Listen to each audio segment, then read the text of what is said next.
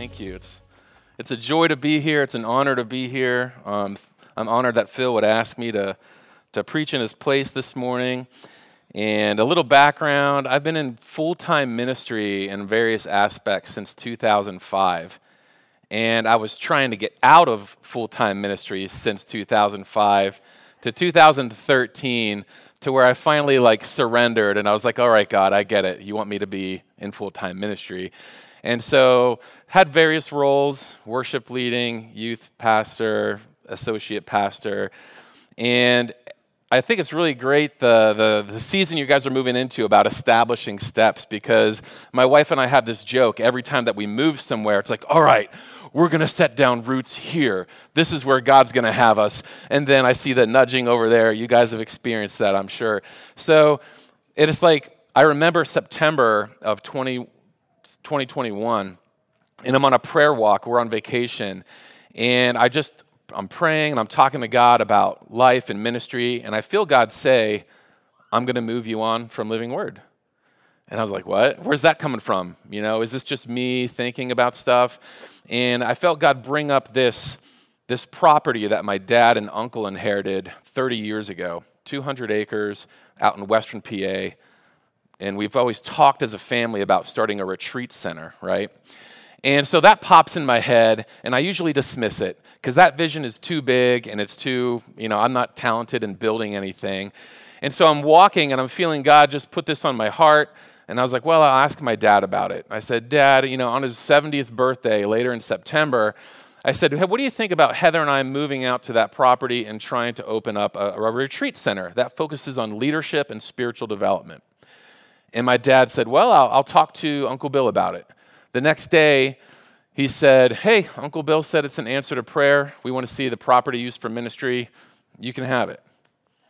And I was like, all right, well, so it's like, all right, God, I don't know anything about, how am I going to move out there and just plop open a retreat center? So I'm like, you're going to have to show me the next step. 2 weeks later, I'm hosting an event off the lobby at Living Word, and this missionary that my wife and I met in Peru in 2009 comes walking up to me. And I see him, and my brain registers that it's Carlos, and I'm like, Carlos, what are you doing here? And he said, I came to see you. And I was like, okay, we have email, we have phones, you're not in Peru, but you're in America, and you're at Living Word. And he said, we have a desperate need for leadership development for our young missionaries. And I've done some coaching over the years with him, some workshops. And he said, we'd love for you to come do another retreat or workshop and some courses. And so we met for coffee later that week, and I told him about this shift that I'm feeling in my prayer life with God. And I told him about the retreat center, the property. And he goes, BCM has 42 camps and retreat centers all over the world. It's part of our ministry to reach children and strengthen the church. And maybe there could be a fit. So that coffee meeting turned into 5 more meetings with the president and vice president, and they created a role for me to move into their mission organization to do leadership development for globally over all their ministries. And then we're going to be working together to open up a new international center for leadership and spiritual development out in western Pennsylvania. So just crazy. It's crazy awesome. I guess I should throw the logo up there. So their whole mission is to reach children and strengthen the church. It started out as Bible Club ministry, but they since changed it to Bible-centered ministries because we do more than just reach children now. We do a ton of equipping of Sunday school teachers, camp directors, after-school programs, and things like that. And this property that we have, we also want to have a local component to it, of having a community center for children and a nature center. And there's really not a lot out in western Pennsylvania. There's no gyms within 40 minutes of this location, and there's tons of young people. And so we want to open a little gym component. You guys got that going on here with the Lord's Gym. And we want to have a nature center and just a place for kids to gather after school to give them the gospel and to keep them out of trouble and to mentor and to equip. And so I have a prayer letter I send out once a month. It's called the Lowe Down because my last name's Lowe. So I got to do that cheesy thing where we come up with a prayer letter name. And so if you're savvy with your phones, if you want to, click the QR code, or if you just want to get the link, I would love for more people to pray for us and for this church body to be praying for us. So if you want to get our newsletter and updates how you could be praying for us, this is one way to do it. Also at that link, I have the whole entire past year prayer letters loaded on there, so you can kind of read through our journey and see what God has been doing over this last year. It's a wild ride. And the season that you guys are moving into with teaching through God's Word, I'm sure that some of you have experienced these promptings and nudges that God gives you as you're creating your plans, and God's like, nope, I'm nudging you, I'm directing your steps. And so it's just a beautiful season of life to move into, and I want to encourage all of you, if you are feeling those promptings and nudgings from God, lean into it. Don't ignore it. Don't quench the Spirit, but allow Him to guide you. All right, let me ask you a question. Do you live in a world where people struggle with identity? Yes or no? Yeah, okay. Do you live in a world where people struggle with purpose? Yes or no? Yeah.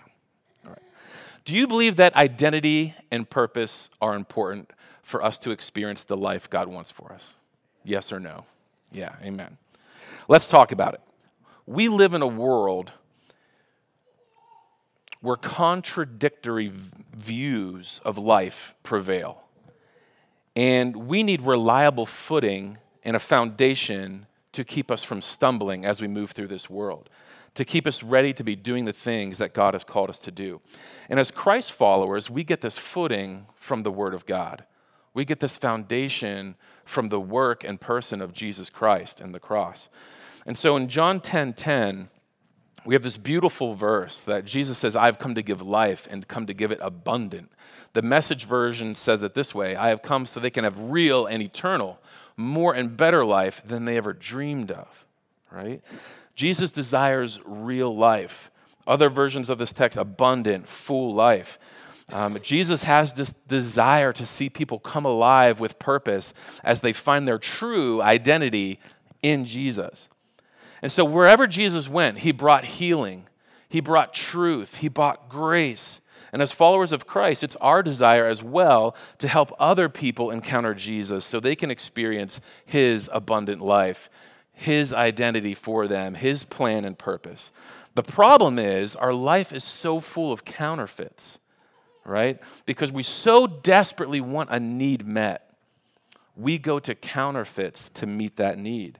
And it's tempting to want to follow those views that are contradictory to what God has laid out in His Word. It's so easy and natural for many of us to pursue anything and everything that we think will satisfy our needs, our desires.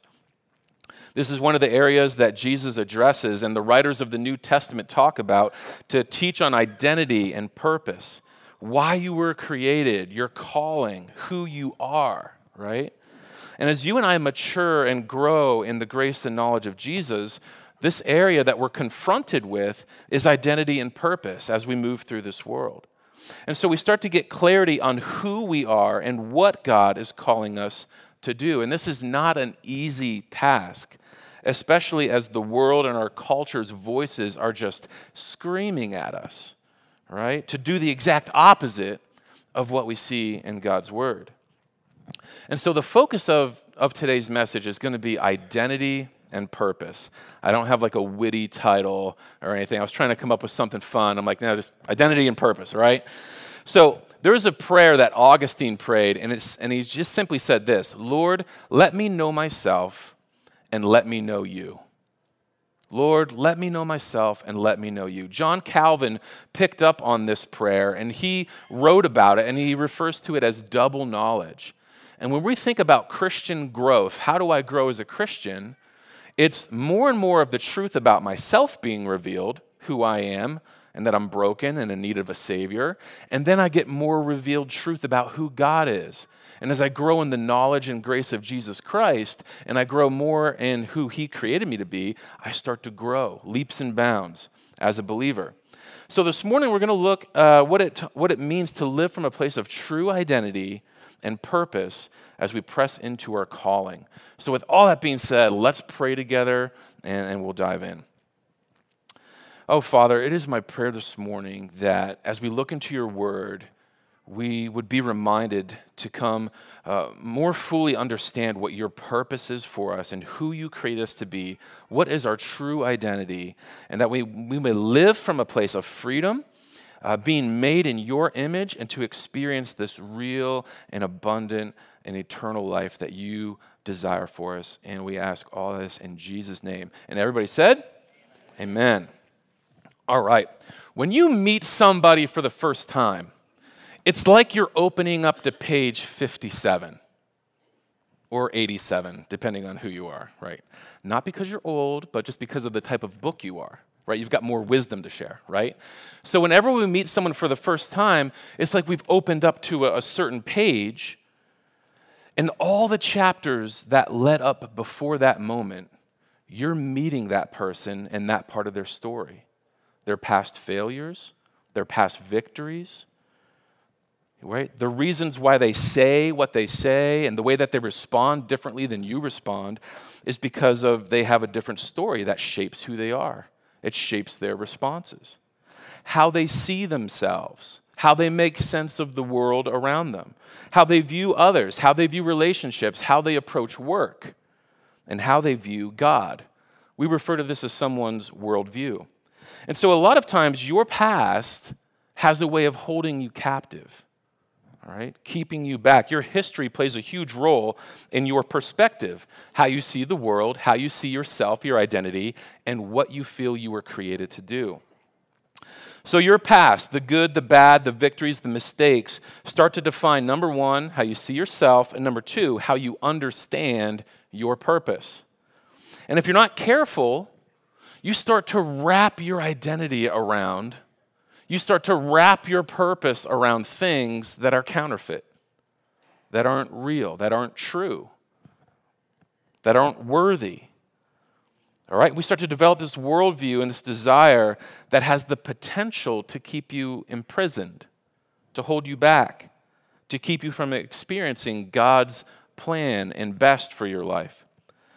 Probably most of you are familiar with the story of the Lion King, right? Simba ran away from home.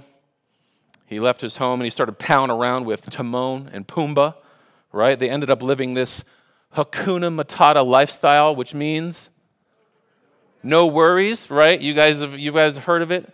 So this lifestyle they claim is a problem-free philosophy. Yeah, Hakuna Matata, right. So Peter writes in 2 Peter 3, verse 3, he says this, I want to remind you that in the last days, scoffers will come, mocking the truth and following their own desires. Do we see that nowadays? I don't know if we see that nowadays. This leads me to probably one of the most profound principles of calling and purpose. But before I say that, let me just do this little exercise. I did this at the Revive conference, but it fits in here. Look around this room right now. And everybody pick an object. Pick an object in the room. Could be anything. As soon as you got your object, say, hey. You got an object? All right. Who wants to share what object they pointed at? Anybody? See? Yeah. Awesome. Yeah, what's another object? Yeah. Kleenex box. I love it. Yeah. We need those. Any other objects people want to share? The guitar, right. We could go outside and do the same exercise. We could look at everything, we could point at it, we could identify it, and we could know what its purpose is. We know why that cross is there. We know what the guitar is for. We know why the Kleenex box is there. We live in a world dripping with purpose, all right? You are not an exception, right? If we live in a world where we can point to everything and know what its purpose is, why do we feel like we're different? Like, I don't know what my purpose is. Why do we walk around not knowing what it is?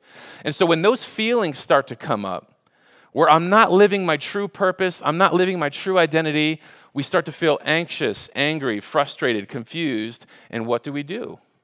We want to get rid of those feelings, so we replace it with something else. Either we try to entertain ourselves so we don't think those thoughts or feel those feelings, or we try to numb out. And so here's the principle of purpose and calling that I just think is very profound, is when you don't understand your purpose, you'll distract yourself with pleasure. Let that sink in a little bit, right? When you don't fully understand who you are and who God created you to be, and when you know that you're living out of alignment with who you know you're supposed to be and what you're supposed to do, you feel those negative thoughts and emotions, and so you try to numb them.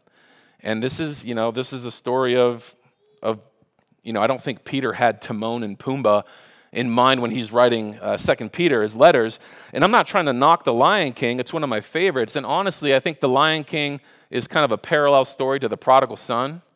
If you don't have Labor Day plans, read Luke 15, watch The Lion King, and then read Luke 15 again and talk about it as a family. I think you'd have a lot of really good things to share with each other. Simba didn't end up in a pig pen, but what was he eating? Bugs and grubs, right? And so there's philosophies out there that are competing with God's word and God's plan and purpose for our life. This worldview of Hakuna Matata, no worries, do what you want, no rules, enjoy pleasure, is definitely not in alignment with God's word. And where did it lead Simba? There's a very profound scene where he's laying on the grass and he's looking up. He's had moments of happiness, but at the end of the day, this picture just captures it perfectly. Discontent. I know Hakuna Matata is not my purpose. I know I should not be living this life of just carefree, just eating bugs and not having any worries. Well, you're not having any worries, but you also don't have any purpose, right? You're not doing anything with your life. He knows deep down there's this aching desire, this unfulfilled desire, a growing sense of unfulfillment. There's more to life than this. For those of you who've seen the movie, you know that he wasn't fulfilling his purpose. Who was Simba supposed to be? What was his role? The king. Yes, the title of the movie, right? He's the Lion King. So he had lost himself. He was distracted by pleasure. And at the end of the day, it's like, I know there's more to this. He had to have somebody else show him the way. Rafiki, right? We're going to talk about him a little later. But there's this powerful scene where then Simba sees a vision of his father. All right, thinking about this as this allegory of us with our father. He sees his father, and he says, Simba, Simba, you have forgotten me. No, Father, how could I? You have forgotten me, and so you've forgotten who you are.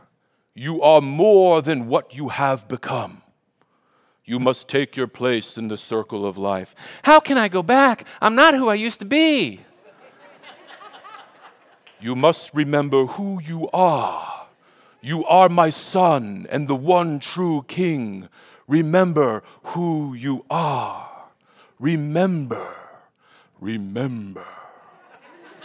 And scene here now.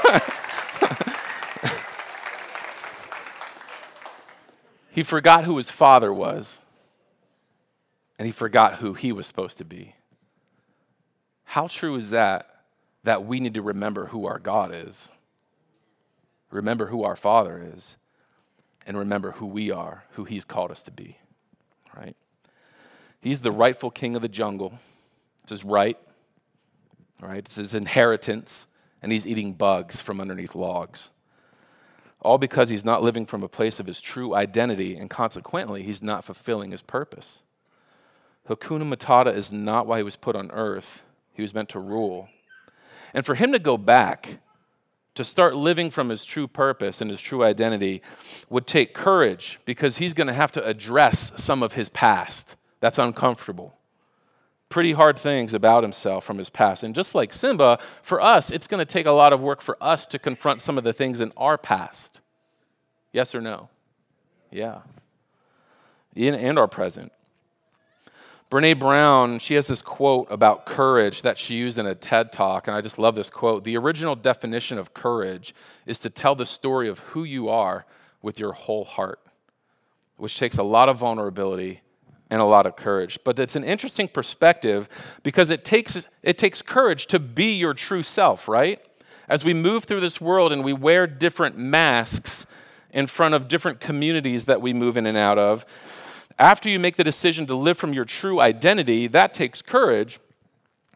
But it takes courage to then grow courage, to be who you're supposed to be.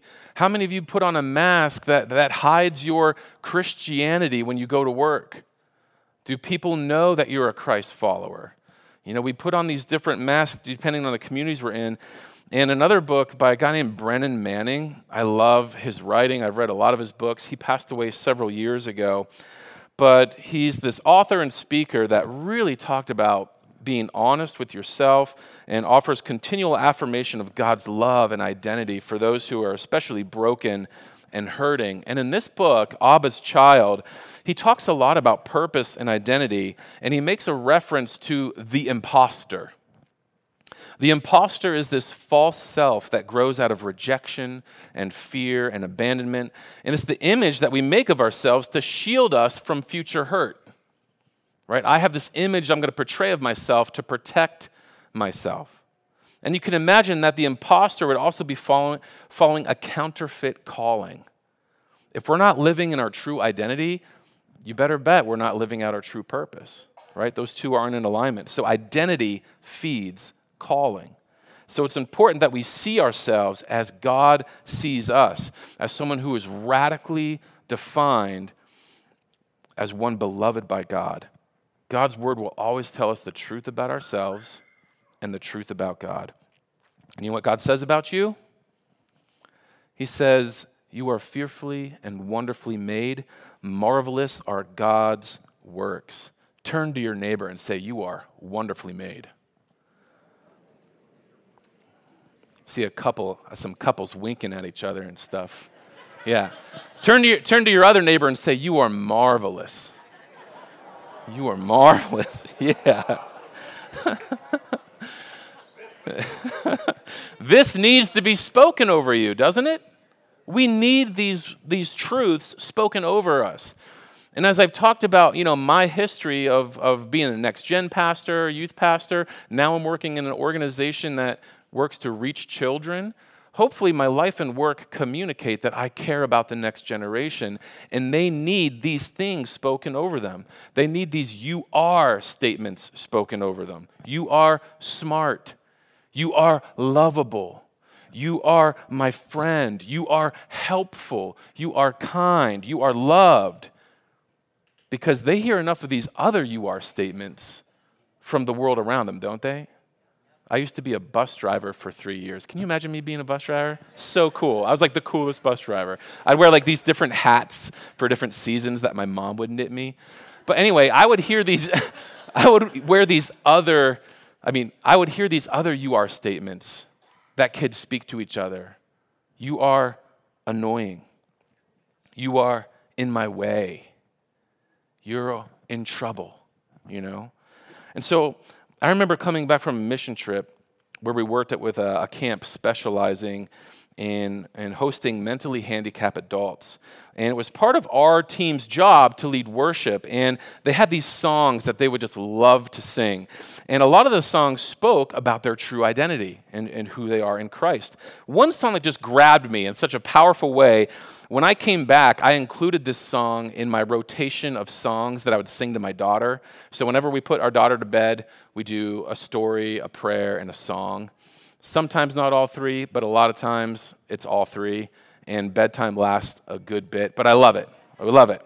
So I started working this song back into our rotation of nighttime. It's called Wonderfully Made. And it goes like this. I'll sing it for you. I'm so wonderfully made, and you're so wonderfully made. God has made us in a special way, and you're so wonderfully made. She's singing with me. I can stomp my feet, stomp, stomp, touch my head, touch my belly, touch the street. 'Cause I'm so wonderfully, you're so wonderfully, we're so wonderfully made. Isn't that a great song? Speaking to identity. Now I'm getting applause here. Do you know who wrote that song? the donut man, right? He's so wonderfully made. This guy over here, right? Here's the truth. The truth is that God made us in his image, right? And he created them male and female. Perfect. He said it was very good. You and I were created to be image bearers, to move through this world as God's representatives, God's ambassadors, to be fruitful, to produce, to work, to create culture, to multiply, to make more of, to spread a message of hope, to make disciples who will make disciples, teaching them to obey everything that I've taught you, baptizing them in the name of the Father, the Son, and the Holy Spirit. But because of sin and competing counterfeits in the world, we need to be reminded about that purpose, what our purpose really is. In the words of Mufasa, you are so much more than what you have become. Get back in alignment with your true purpose. God is in the business of redemption and reminding us of our true calling and why we're here. You know, I referenced Peter writing in 2 Peter that there's scoffers and counterfeits, all right? That we need to be aware of people just following their own desires with their life. And then Jesus, when he was here doing his ministry, he's going around waking people up to their true identity and purpose. We have this beautiful scene in John chapter 4 where we have Jesus engaging a woman. This is often known as the woman at the well, right. This is an encounter that Jesus had that just speaks volumes to identity. And this is the longest recorded conversation that we have in Scripture with Jesus and somebody else. And so this tells me it's a significant encounter to pay attention to and what's going on. And it's in John chapter 4. I have my Bible here. I'll read some of that. But Jesus was putting himself in a place where most Jewish people would not go. All right, Samaritans were seen as dirty, half-breeds. They don't have the same theology we do. And so most people avoided it, but they didn't want to have anything to do with them, and they would often walk around this town to get where they needed to go. But Jesus puts himself in this place, in a very public place, and meets someone there. I'm just going to read verses 6 through 18 of John chapter 4. Jacob's well was there, and Jesus, tired as he was from the journey, sat down by the well, and it was about noon. When a Samaritan woman came to draw water, Jesus said to her, "Will you give me a drink?" His disciples had gone into town to buy food. The Samaritan woman said to him, "You are a Jew, and I am a Samaritan woman. How can you ask me for a drink?" For Jews do not associate with Samaritans. Jesus answered her, "If you knew the gift of God and who it is that asks you for a drink, you would have asked him, and he would have given you living water." "Sir," the woman said, "you have nothing to draw with, and the well is deep. Where can you get this living water? Are you greater than our father Jacob, who gave us the well and drank from it himself, as did all his sons and livestock?" Jesus answered, "Everyone who drinks this water will be thirsty again. But whoever drinks the water I give them will never thirst. Indeed, the water I give them will become a spring of water welling up to eternal life." The woman said to him, "Sir, give me this water so that I won't get thirsty and have to keep coming here to draw water. I don't want to be here. I'm trying to avoid people. Give me this water so that I won't be thirsty again, so that I can go back and just live away from people that are judging me, that have thoughts about me that are bad, where I don't have to encounter this stuff." He told her, "Go call your husband and come back." "I have no husband," she replied. Jesus said, "You are right when you say you have no husband. The fact is, you have had 5 husbands, and the man you now have is not your husband. What you have said is quite true." Ouch. "Sir," the woman said, "let me change the subject and say that I think you're a prophet. Our ancestors worshipped on this mountain, but you Jews claim that the place where we must worship is in Jerusalem. Let's have a conversation about where we should worship, because I don't want to talk about my 5 husbands and the man that I'm living with right now." Jesus engages with a Samaritan woman in conversation, blew her away, the fact that he would even talk to her, you know. She was expected maybe get the silent treatment, with a mean stare or a condescending comment from a typical Jewish man, but he asked her for a drink. She's blown away. How can you ask me for this drink? Here's a woman who's going to this well at an inconvenient time of day, super hot in the middle of the day, and she's trying to avoid people. We read here that this woman had several husbands. The man she's with right now is not her husband. When it comes to romantic relationships, I don't know about you guys, but when I've gone through breakups, I mean, it's tears dripping, ice cream eating, binging time where I'm just heartbroken from having someone break up with me. And when you have a relationship end that you've poured yourself into, does that do something to your identity? Does that crush your spirit, your purpose? The trajectory of your life seems to be changing. This woman experienced that times 5, all right? It knocks you off course, sends you in a downward spiral where you just don't know who you are and you don't know what your purpose is. This woman who Jesus engaged at the well was hurting, and she was aimless in her purpose, crushed in her identity. She's not enjoying life. She's living a life of isolation. She's avoiding people, avoiding conversations, avoiding the brokenness and painful areas of her own heart, hiding herself from the world, a slave to fear and a slave to her past. We don't know why she'd been married several times. We don't know why the relationships failed. But regardless, it hurts. It does something to your identity and purpose. So Jesus starts speaking to her about living water, and she takes that pretty literally. She's like, I need this living water so that I'll never be thirsty again, so I can get here, so I stop coming here. But Jesus is speaking of this well of eternal life, real and eternal, more and better life.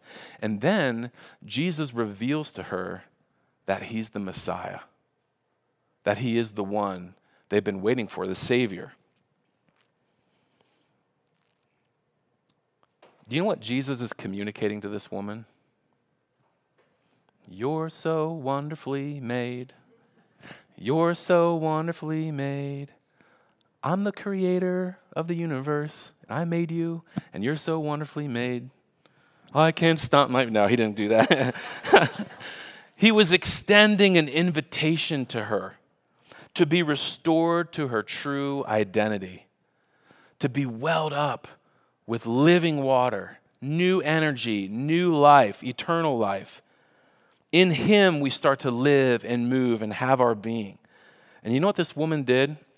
Verse 28, leaving her water jar, the woman went back to the town and said to the people, come and see a man who told me everything I did. Could this be the Christ? And she started an evangelism tour throughout her town. She came alive with purpose. I've got to tell people about Jesus. And so I want to share with you the Voice translation of what we see happening. It says, meanwhile, because one woman shared with her neighbors how Jesus exposed her past and present, the village of Sychar was transformed. Many Samaritans heard the message and believed. They began their faith journey because of the testimony of the woman beside the well. She became the first evangelist in the New Testament. You can check me on this. I think I've looked into scriptures, but I think she's the first person who encountered Jesus and then went right away and started telling an entire village about him. So here's this woman who was living as a slave to fear, hiding herself, avoiding people, avoiding her purpose, living in shame and brokenness, and then running into a village shouting, come out and meet Jesus. And the whole town of Sychar was transformed. Beautiful. This woman found her calling because she met the Messiah. She found true identity and she found real purpose. God created us in his image, fearfully and wonderfully made, marvelous. Jesus came to bring life, to restore, to reconcile, to start living from a place of our true identity and our true purpose. So where does that leave us now? Jesus isn't walking around Shrewsbury hanging out at wells, right? And we don't have wells today. So what's his plan? What's the plan that Jesus gave us? His plan is the church, right? You and I, the body of Christ, the hands and feet of Jesus. Part of what it means to be the church is that we should know where the modern day wells are that people are hanging out, where we can deliver a message, we can engage conversation, right? We can talk about our past. We can engage in people with our testimony and how we met Jesus. The other part about being the church is that we gather regularly for worship and encouragement, to be a community, to be able to exist in the presence of one another, because all of us in here have come in here shattered. All of us in here are broken. And sometimes we get in this mindset of like, well, my brokenness is a little better than your brokenness, isn't it? And so the way that I've been broken isn't the way you've been broken. But as we engage in community, we discover with great humility who we are and our needs. And we engage the Word of God with the Spirit of God and the people of God. We start to realize that we can live from a place of who we really are. And then we become on mission together. We have a collective purpose together, right? To make disciples who make disciples. Now, going back to the Lion King, Simba didn't experience all this on his own, right? He needed a mentor. He needed a guide. He needed Rafiki, right? He needed a silly baboon, technically a mandrill, named Rafiki to help him discover who he is. He has Simba follow him. He says, you follow Rafiki. He knows the way, right? And he says this way, and he points to a pond, and Simba looks down at his reflection, and he's a little disappointed because he doesn't see his father. But Rafiki touches the water. Does anyone know what he says? Look harder, is what he says. Look harder. So then Simba starts moving toward this revelation about himself. You and I, we're Rafiki. We're the church. You don't have to keep being defined by your past. We are the people. We're often the silly baboon who's engaging people where they are and engaging in their life, who they're created to be. And we're pointing at Scripture and we're saying, look harder at your life. Look harder at the Word of God and your purpose in the world. Look harder at who you really are, your identity. All right, you don't have to be a slave to fear or your past. Your past mistakes do not define you. Just leave you with a few more encouragements. Some more you are, How great is the love the Father has lavished on us that you should be called a child of God. And that is what we are. A child of God. Going back to that Brennan Manning book, he has this quote in there, unless we reclaim our child, being a child of God, we will have no inner sense of self, and gradually that imposter life, that imposter identity that follows an imposter counterfeit purpose becomes who we really think we are. Listen, we have a Father that gives us some pretty incredible you are statements. And that's what we need to become, who we need to become. And as we become this true identity found in Christ, then we get on mission, our true purpose. And I'll leave you with probably my anchor verse for my whole life. Ephesians 2:10. You are God's masterpiece. Turn to your neighbor and say, you are a masterpiece. You are a masterpiece. A masterpiece, a work of art created in Christ Jesus, right? To do good works that he prepared in advance for you to do. That is who you are. That is our mission.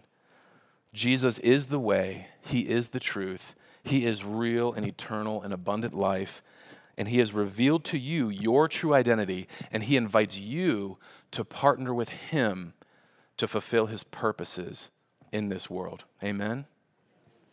Father, thank you so much for the truth that we have about who you are and the truth that you give us about ourselves. We thank you so much for this rich truth. Pray that would cause us to worship, cause us to sing, cause us to get on mission, to invite others, to go to those modern day wells and engage people who are broken and remind them that you are a great redeemer, you have eternal living water, eternal life, and that you have a new path, a new purpose for us as you provide our true identity. We thank you for all this in the name of Jesus. Amen.